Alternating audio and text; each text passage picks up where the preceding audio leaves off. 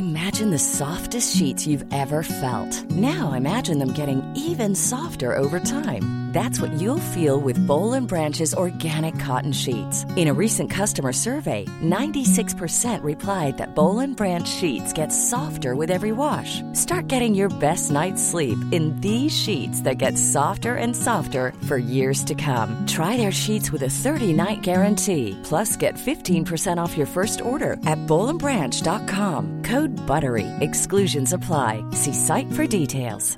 Hey, I'm Ryan Reynolds. Recently, I asked Mint Mobile's legal team if big wireless companies are allowed to raise prices due to inflation. They said yes. And then when I asked if raising prices technically violates those onerous two-year contracts, they said, "What the f*** are you talking about, you insane Hollywood ass?"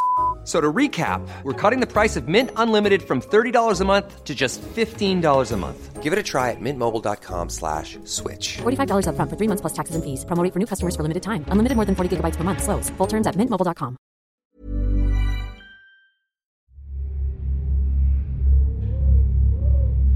In the British Library is the only surviving copy of a pamphlet that was published in London in 1593. The pamphlet has this rather long title: The Most Strange and Admirable Discovery of 3 Witches of Warboys, arraigned, convicted and executed at the last assizes at Huntingdon, for the bewitching of the 5 daughters of Robert Throckmorton Esquire and divers other persons, with sundry devilish and grievous torments, and also for the bewitching to death of the Lady Cromwell, the like that hath not been heard of in this age.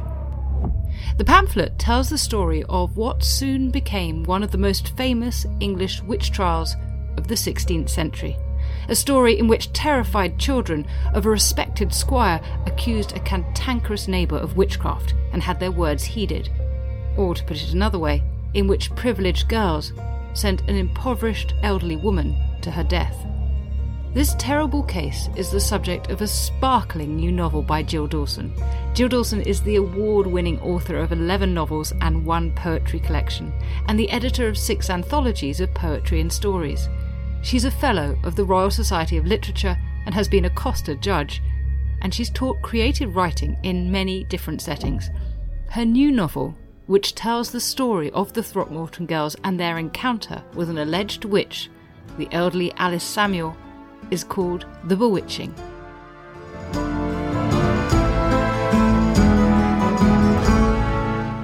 Hello Jill, thank you so much for coming on to Not Just the Tudors. I want to first of all say congratulations. This is a really wonderful book. It's a historically sensitive imagining of a fascinating episode of history, and I really enjoyed it. Thank you. So for those who haven't got their hands on your glorious book yet, could you please summarise the plot?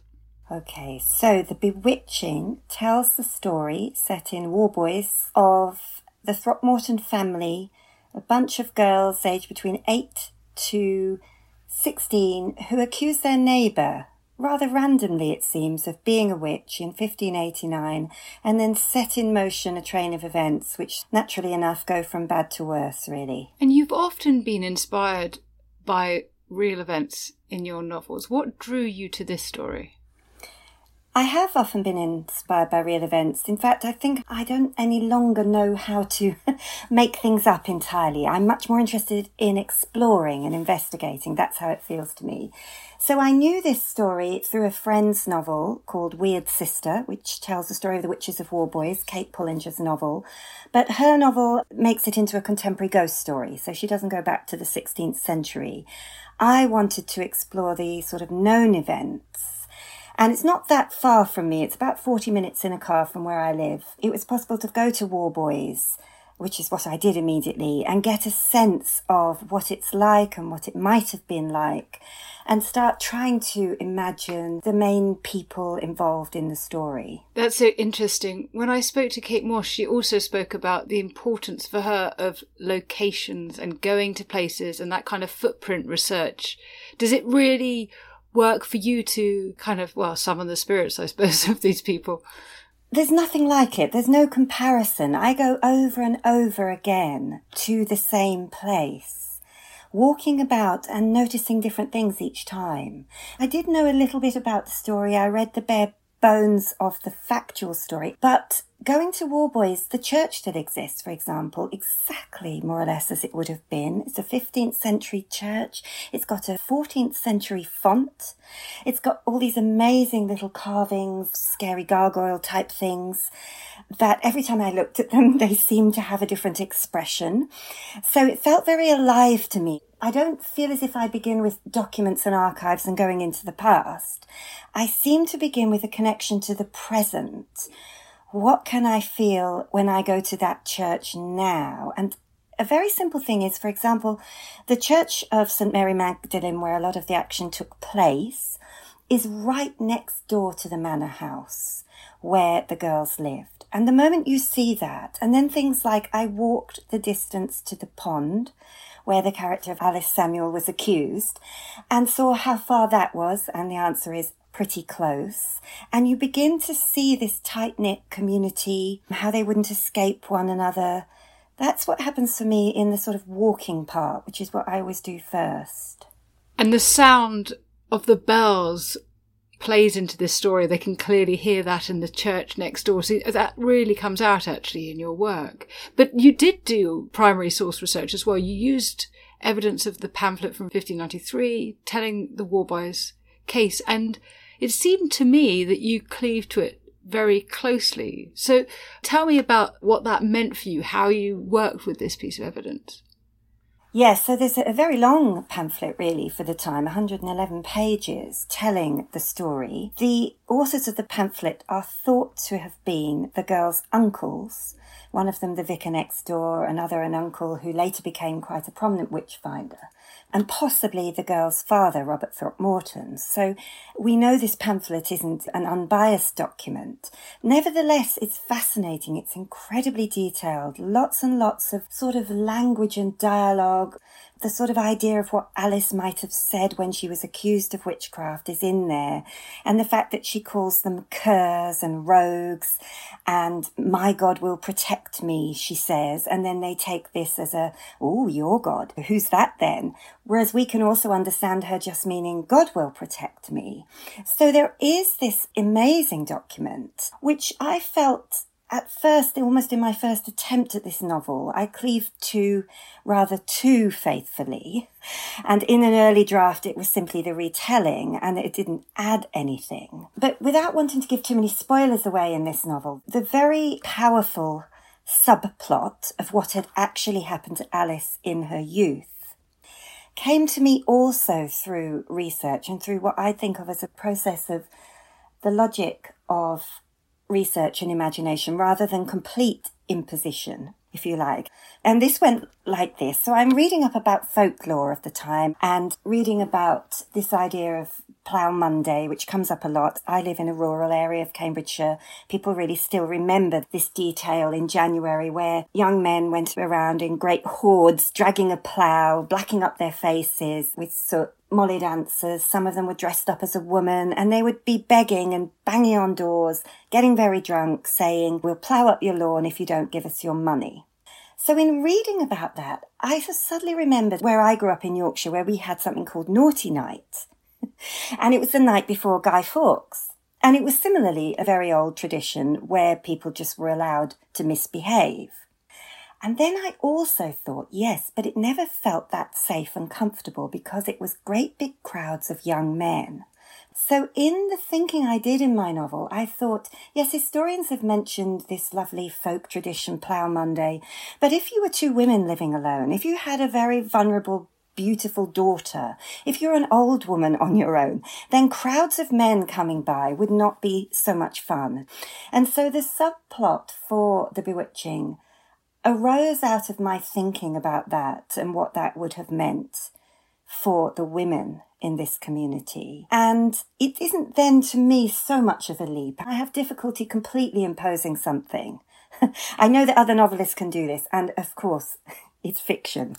But for me, there's something about this following a logic of imagination that feels more comfortable. That's a really helpful way of thinking about it, because actually I did want to ask you about, there's a way in which you pull the story together. It's very moving, it's very compelling, It's a really brilliant read, as I said, but it does involve you imagining yourself into what might have been. And again, when I've talked to other historical novelists, I often ask them, do you have a sense of caution about reimagining the lives of actual people in the past? Do you fear, is the word you've just used, is to impose distorting history? Or do you feel like the gaps are there to be written into?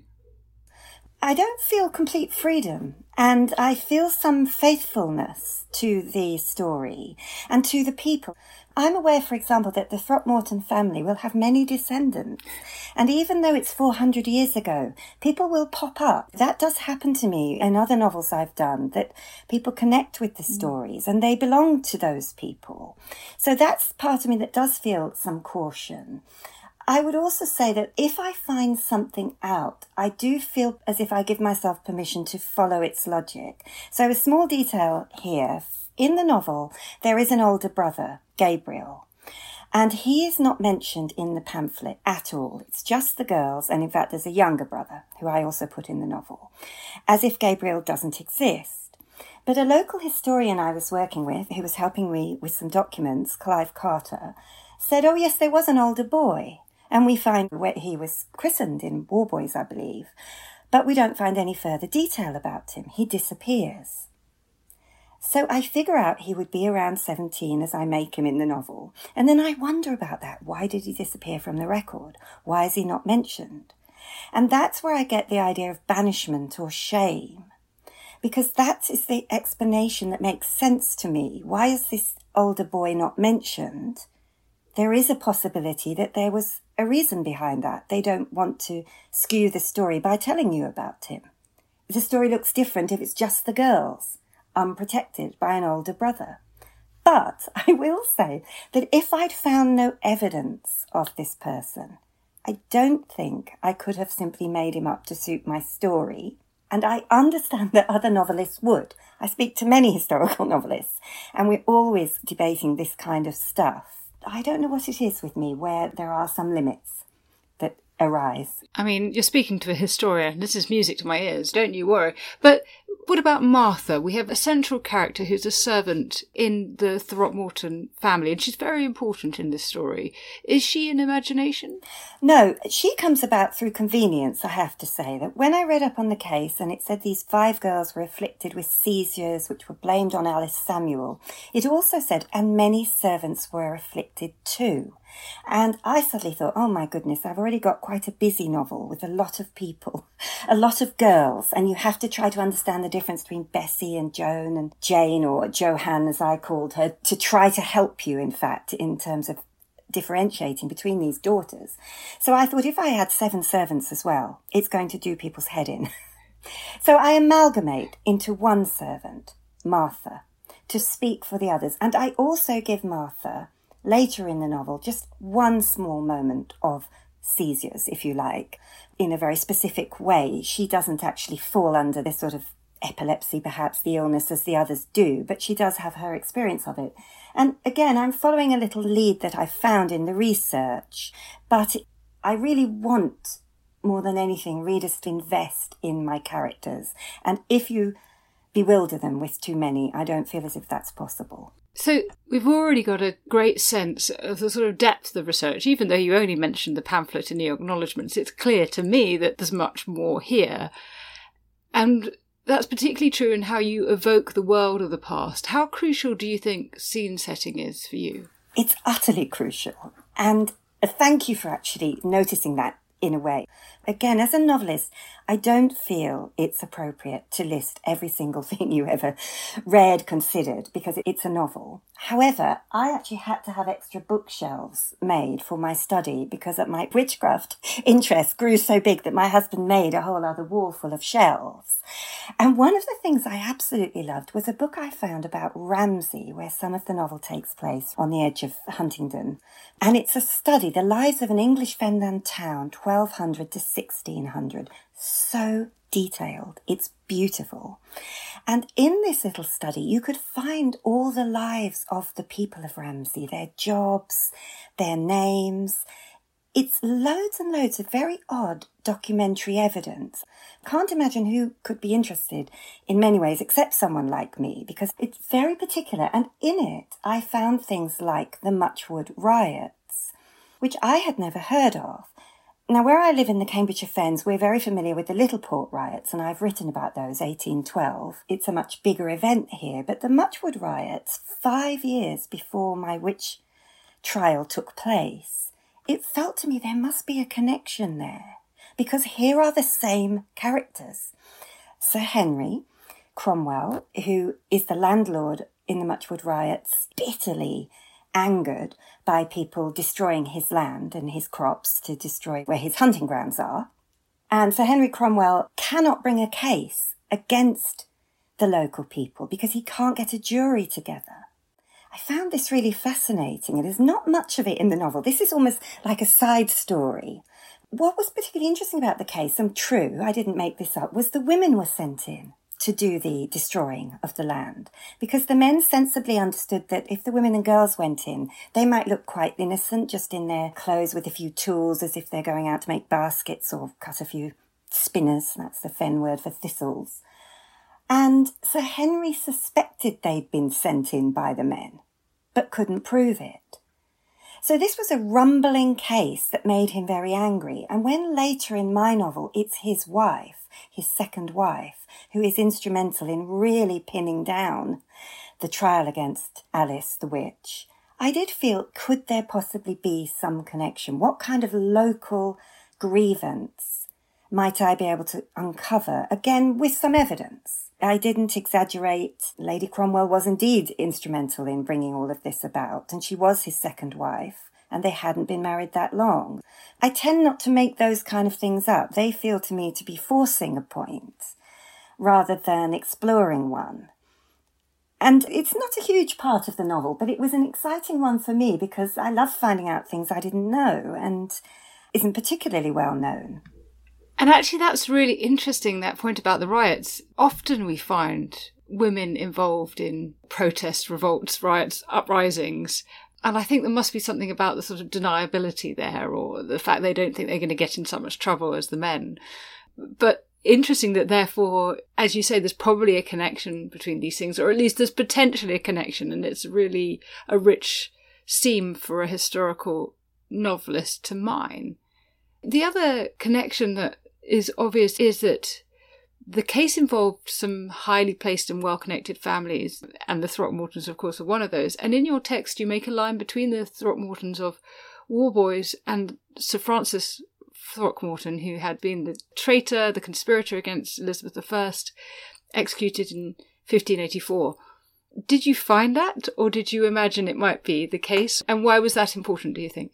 I think there definitely is a connection. I wasn't able to find out how close it was, if it's a distant second cousin or closer than that. I think my character, Robert Throckmorton, the Squire of Warboys, had moved recently, that's never explained in the pamphlet, from nearby Brampton. So I wondered if the events you're talking about were only 5 years before, if there was some shame and stigma. And that's why I gave him a kind of Catholic wife, if you like, hiding her Catholic self, because I thought it would be a time of great anxiety about getting it wrong. That's the feeling I kept getting, that people didn't know or trust each other's inclination, and so they couldn't come out and do things they might once have done, cross themselves or make a prayer to a saint, in case that exposed them. And I think that connection between Robert Throckmorton and possibly a cousin, Francis Throckmorton seemed to be a cousin, the name would hang about. So that would be sufficient to make you want to distance yourself. And that's what I felt might be why he'd suddenly moved to Warboys, because no explanation is given for that. Although he is given the manor house and the land by Sir Henry Cromwell. So it's absolutely true that they were friends. I keep saying how interesting it is, but it seems to me that this is an indication of the ways in which the job of the historian and the job of the historical novelist can overlap, because this kind of imagining into the gaps and thinking through the culture of the time and seeing what the sources don't tell us but what might be true is very much what we do when we're trying to write factual accounts just as much as you're describing it in your work. And it sounds like you are unusually given to this kind of historically sensitive reading, but the overlap seems really striking to me. I have to say, unlike perhaps a lot of novelists, I didn't study English. I did American studies, which involved history and law and culture and politics. It was broader. So I feel that my interest in primary sources and even oral history, so a lot of this novel, all the kind of folklore stuff, comes from the work of Enid Porter from the Cambridge History Folklore Museum. And she was a curator and a fantastic recorder of oral history.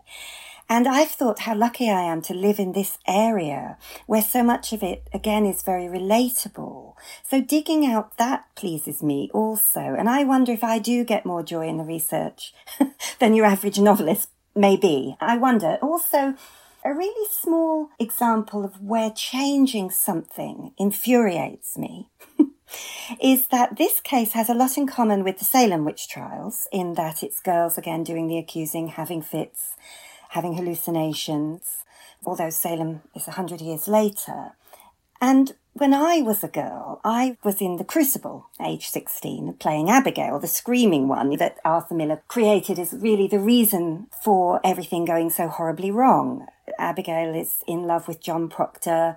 She blames his wife. She starts pointing the finger. In Arthur Miller's construction, that's why we have the Salem witch trials. I know it's a sort of metaphor for McCarthyism, but it's also Abigail's fault.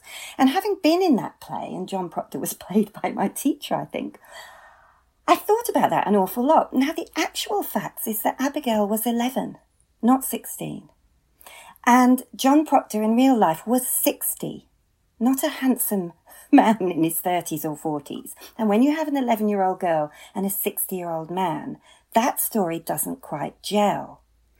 So I wanted to be faithful to things like the ages of the girls, the fact that they did keep blaming Alice. You can't avoid that. You can't sanitize and make the girls sweet.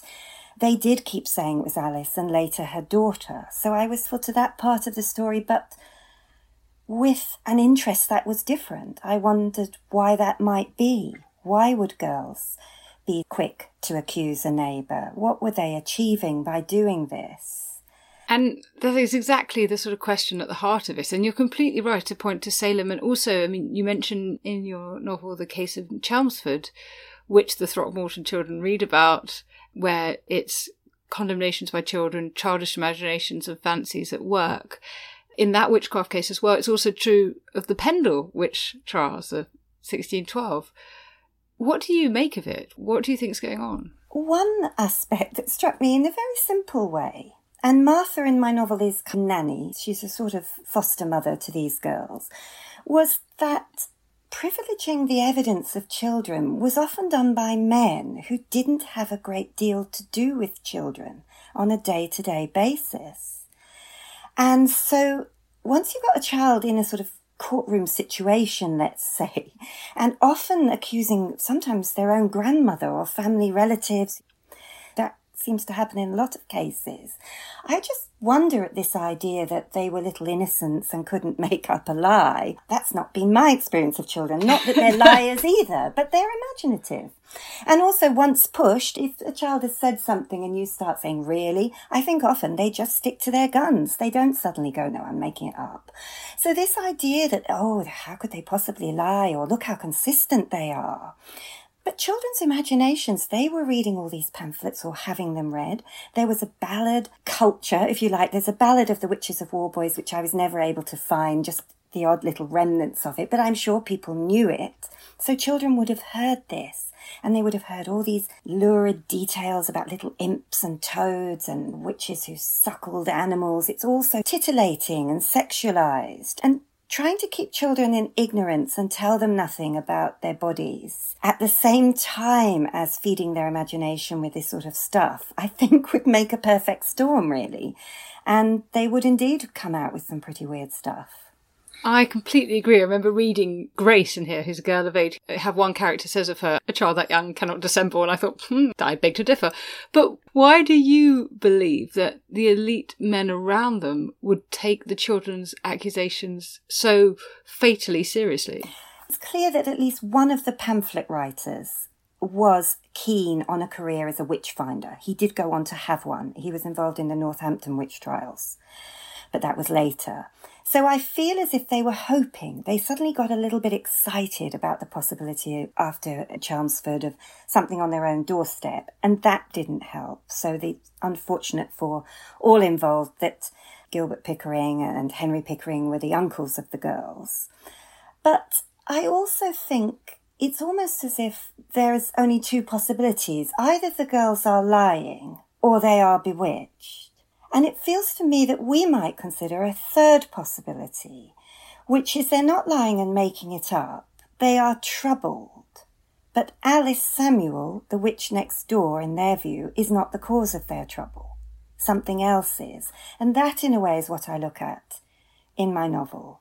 And what I was thinking about there, a sort of modern analogy, is that when children have been abused or traumatized, often when they're safe, that's when the stories come out, sometimes not towards the right people. I've been a foster parent, I'm involved in social work. I know a great deal about that world, if you like, of traumatized children, and that's a very common thing. That was behind my thinking of the novel, and then I was looking at a brilliant book by Suzanne O'Sullivan called The Sleeping Beauties, about contemporary mystery illnesses and things that we might consider hysteria, which do seem to particularly affect girls. And she was looking at some refugee children in Sweden who go into a sort of long sleep, a kind of coma, while their families wait to know if their asylum has been successful.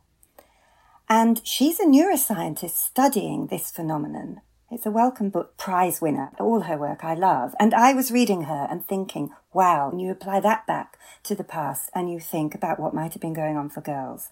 So the illnesses could be real, but the origin or cause for them be psychological and emotional. And that's, in a way, the sort of part that I was exploring. Yes, we tend to use the word psychosomatic to suggest something counterfeited, but in practice it's actually a physical disease manifested as a result of the brain. The more I go on, the more I think that how we see things, how we view the world, what we think about it is so important in how we experience it.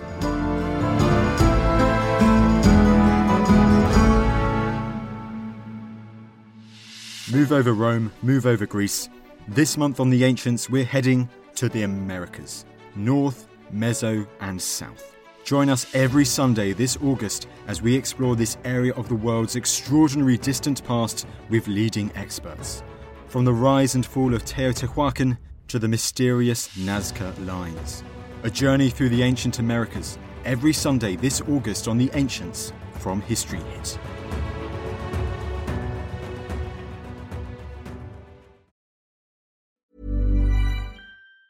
Save big money on plant protection supplies, now at Menards. Defend your garden with Triazicide Insect Killer. Its fast-acting formula protects lawns, vegetables, and many other plants. It kills more than 260 insects by contact, above and below ground. Choose from ready to spray, concentrate, or granular. Save big money on Triazicide Insect Killer at Menards. And check out our weekly flyer on Menards.com for all the great deals happening now. Save big money at Menards. Hey, I'm Don Wildman, and on American History Hit, my expert guests and I journey across the nation and through the years to uncover the stories that have made the United States. From first flight to first ladies, from stitching the Star-Spangled Banner to striking gold in California to shooting for the moon with Apollo, we've got you covered. Catch new episodes of American History Hit, a podcast by History Hit, every Monday and Thursday wherever you get your podcasts.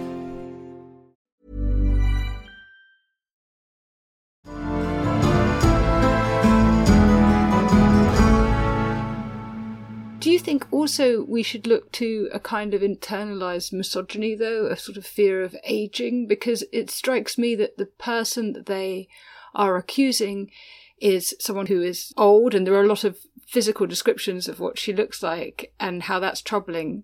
And also, I suppose we ought to explore the question about privilege and poverty here as well. It's utterly unavoidable, isn't it? Even if you just do the most cursory read of Witch Trials, Witch Stories, not to see how much disgust, I would say, venom, dislike, was aimed at older women and older women's bodies. And I wouldn't say that's left as much in the culture now anyway. I think it's a very present thing, a dislike of a postmenopausal woman, or a feeling of repugnance and disgust at things like disability and visible signs of aging.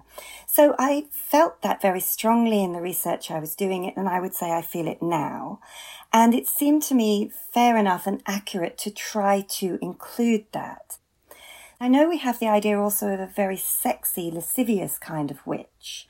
And I feel as if I covered that as well, in that we have the younger witch. But those are the two sort of stereotypes of what a witch might be. Someone unruly who speaks back, someone ugly, decrepit, old and ancient, or someone too sexual. And I wanted to cover those concepts.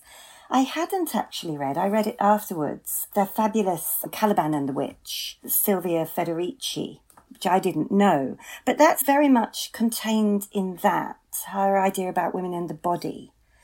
So I think I was coming at it just in an empirical sort of way. So much taboo about women's bodies, that didn't feel to me to be different then. A great deal of ignorance, the sense in which menstruation or menopause or any of those things were just monstrous and frightening almost. I wanted to get that in as a kind of atmosphere or backdrop. Yes, there are so many contemporary references here. And actually, I was thinking recently about the relationship between menopause and postmenopausal women and witchcraft. And Lyndall Rope has also brilliantly written about this and suggested that it's the fact that they're post-fertility that means that they are particularly subject to witchcraft accusations. The thing that occurred to me was that one of the manifestations of the menopause, all those glorious symptoms, are bouts of rage or upset. And the fact that women being accused of being witches are often in that time of their lives and are accused of being cantankerous and scolding and don't have HRT. I mean, it feels like these things were connected. And I'm also really struck, again, just a moment of my own experience. Last night I was walking back from the train station to my car, brightly lit car park, but it was midnight. And as we know, women have reason to fear when they're out at night. And in our village, I'm always telling people this, we don't have any street lighting. And it occurred to me that actually in other circumstances, in the past, I'm always thinking about lives in the past, there's great danger. So these sort of contemporary resonances really come out through your work, I think.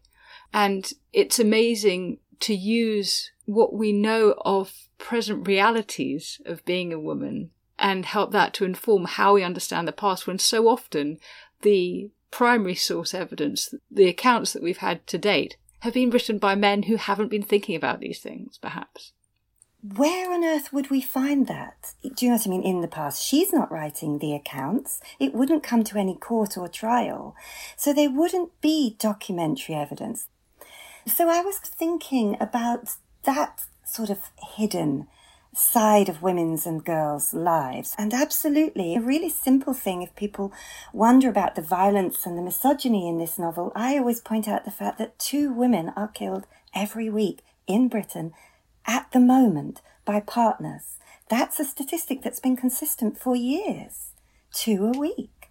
And so we live in quite violent times towards women, and yet we seem not to notice it quite often, or it's not part of the discourse as it would be if it was almost any other group being targeted. And I think a sense of rage does infuse this novel, Alice's rage, my rage, that I have been saying this in a lot of work. I've written about domestic violence. The novel before that was about the murder of the nanny in the Lord Lucan household. It does have a history. It's an important part of our history as women, sexual violence and misogyny. And a really strange, and just to go back to your question, which I didn't really answer, about internalized misogyny for the girls. The idea that women are policing one another, which I think we can feel today in things like perhaps how women feel about their bodies, the dieting industry, whatever it might be, or are you a good mother, or ways in which women collude and contribute. I think it is interesting that lots of witch trials were women bringing cases against other women, and women didn't have much power, but here was an occasion publicly to bring another woman to book, almost. I found that quite disturbing and interesting to explore. And then another one, I knew a lot about the swimming of witches and all the sorts of things we do know, but I hadn't read much about the pricking, this idea that cutting and pricking the witch was a way to take away her power. And this features a lot in the Warboys case. It's in the pamphlet in lurid detail, page after page of it, almost exactly as I describe it, like a kind of cockfight with the men watching. Very disturbing. And I thought about self-harming, which young women, sadly, are still doing, and often cutting themselves on their arms. That's a sort of very visible place. Arms and stomach are the most common places. And this sort of idea of internalized misogyny and also things carrying on for a long time. I've written before and spoken about how men and boys, especially troubled boys, which I've written about, act out, and girls tend to internalise and self-harm with, say, eating disorders or cutting, both of which kind of feature in The Witches of Warboys. And I didn't make that up. That is in the details. Now, we have a lot of people in the novel who are very willing to believe what is being said about the witches. But I was also struck by the fact that we do have some, I guess, what we would call common sense scepticism among many of the characters. And it establishes the sort of mountain that needed to be climbed in some ways to convince people generally that a witch trial needed to get going. There's a moment when Martha, who we've mentioned, says to one of the girls who's relating something that's happened that she wasn't actually there. And, you know, one moment someone says, Mother Samuel sometimes seems only to be a bad-tempered neighbour, a scold, a foolish woman who's too outspoken, but is she a witch? And that sort of doubtfulness. Why was it important to you to make sure that scepticism was included as well? Until such time as people began to feel the fear. And I think that progression, sadly, does mirror all sorts of other examples of human behaviour, where people standing up for someone is quite a rare ability once their own livelihood or safety becomes threatened. And I was thinking about the ways that communities start to scapegoat someone with relief, this idea, oh, it'll happen to her and then I'll be okay. So I feel at the beginning there would have been more of that. And even Alice herself might well have thought, okay, I'll do the confession in church. That will appease everyone. And she's not daft. For all she's outspoken and enraged, she's certainly not stupid. And she thinks that will be enough, as once it might have been. A woman would have been in the stocks or in prison for a few months, and then that would be enough. What she doesn't reckon on is this Lady Cromwell becoming involved, which immediately increases the danger, makes it a hanging offence in effect. And also, I think that speaks to the class and power scenario that once the Cromwells are involved, everyone else in Warboys figures out which way it's going, and they're not going to be brave enough to stand up, really, for Alice. Plus, I wonder if, as I kept feeling when I was reading various accounts, there's some settling of scores in small communities. I live in a rural village, and it's a fen place, which is quite isolated, and it's quite a monoculture. People don't always move and move on. They stay here. I think that spiteful kind of vibe, we see that on Twitter or whatever, a Twitter pile-on, I think that can quickly be whipped up, and possibly that was what was going on too. Yes, and we even see it between neighbours today, don't we? You know, infamous fence disputes. Completely, yes. What I think you captured very well is this relentless momentum behind an accusation, and the way that the accused essentially is helpless. Towards the end, there is a sense in which it doesn't matter what they say. It doesn't matter what they do. There is nothing that is going to give them a way out. And perhaps they knew that. Yes, and also this case, like many others, involves confession. And I knew that when I began. Obviously, that's in the pamphlet too, that various things that Alice said, again, it's spoilers, she did confess to certain things. And I really wondered about why and how that would come about. And it's so relentless that, again, you think it's the easiest thing to do. Or if more disturbingly, you believe yourself to be wicked and exactly as people say you are. So the confession, again, we see that's a contemporary phenomenon that's not unusual, forced confessions or people kind of words put in their mouth. And it felt as if that was going on an awful lot for her.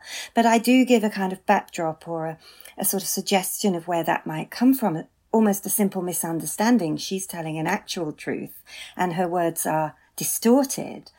So I was thinking too of the level of torture imposed was shocking to me. Researching witches, I suppose I knew plenty of things, but I hadn't really understood quite how much psychosexual disturbing torture was used. And things like the examining of women's bodies, looking for these signs of the devil. Very degrading, humiliating treatment that would break someone. I also think that as a novelist, I have chosen subjects quite often where the ending is known. The reader would only need to look in the back to know the ending.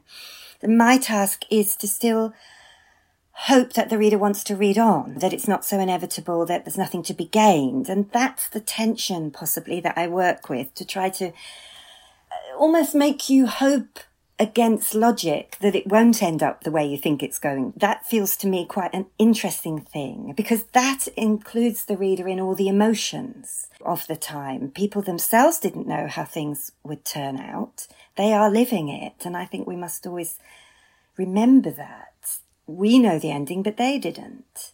I wondered about that, because it is an interesting thing when, in some ways, and not entirely, because you've been very clever with the whole thing, but in some ways the denouement is something that can be easily discovered. And so I suppose there's a potential for dramatic irony there from your reader.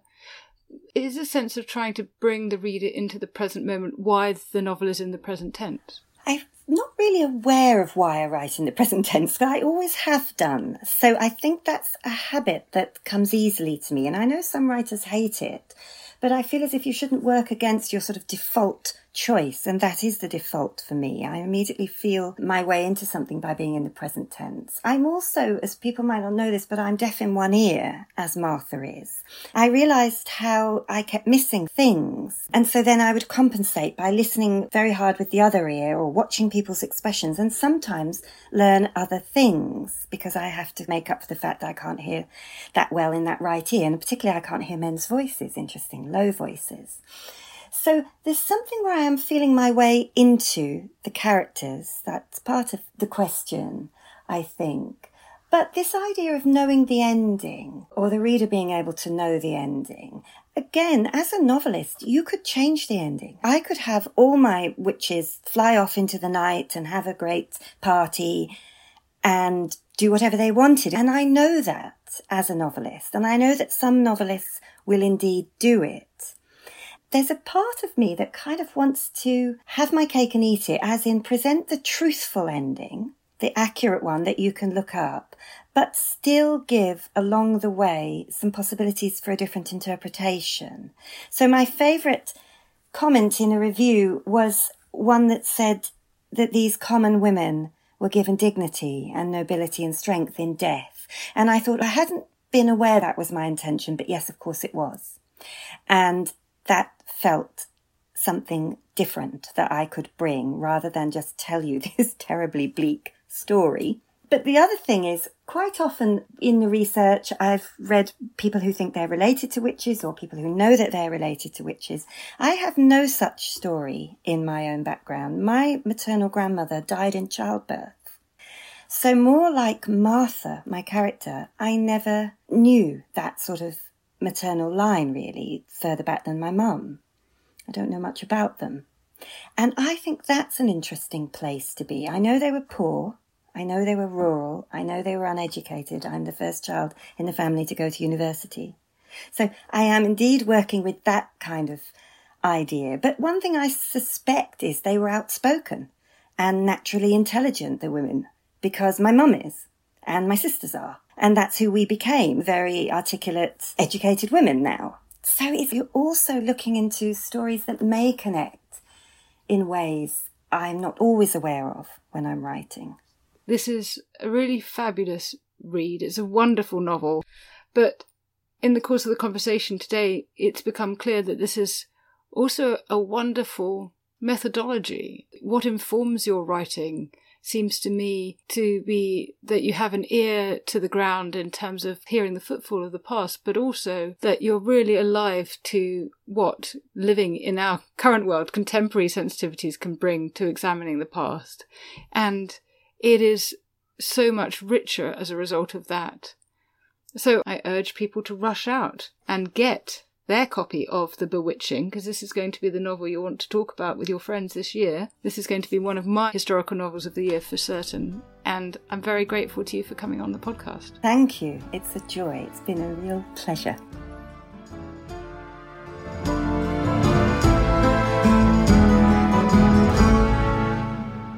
Thank you for listening to Not Just the Tudors. I hope you enjoyed today's episode. It seems about time, frankly, that you got a chance to speak to us too. So we have belatedly launched a Twitter account, which is @NotJustTudors. Please write to me on there and say what you would like to hear podcasts about. Or if Twitter is not your thing, we also have an email address, which is notjustthetudors@historyhit.com. Small details are big surfaces. Tight corners are odd shapes. Flat, rounded, textured, or tall. Whatever your next project, there's a spray paint pattern that's just right. Because Rust-Oleum's new Custom Spray 5-in-1 gives you control with 5 different spray patterns. So you can tackle nooks, crannies, edges, and curves without worrying about drips, runs, uneven coverage, or anything else. Custom Spray 5-in-1. Only from Rust-Oleum.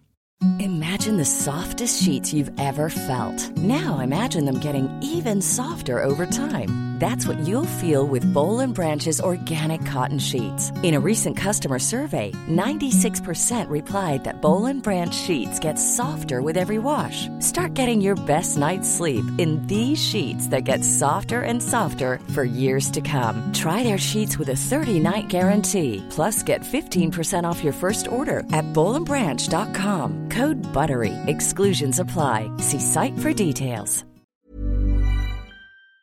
History is full of extraordinary people, the Tudors being just a handful. In my latest film on History Hit, we meet Bess of Hardwick and go inside the incredible house that she built, a house that defines the elegance and grandeur of the Elizabethan age, a house fit for a woman who climbed to the top of the Tudor social ladder. To find out more about the life of Bess and many more fascinating figures from the past, sign up via the link in the description with the code TUDORS for an exclusive discount.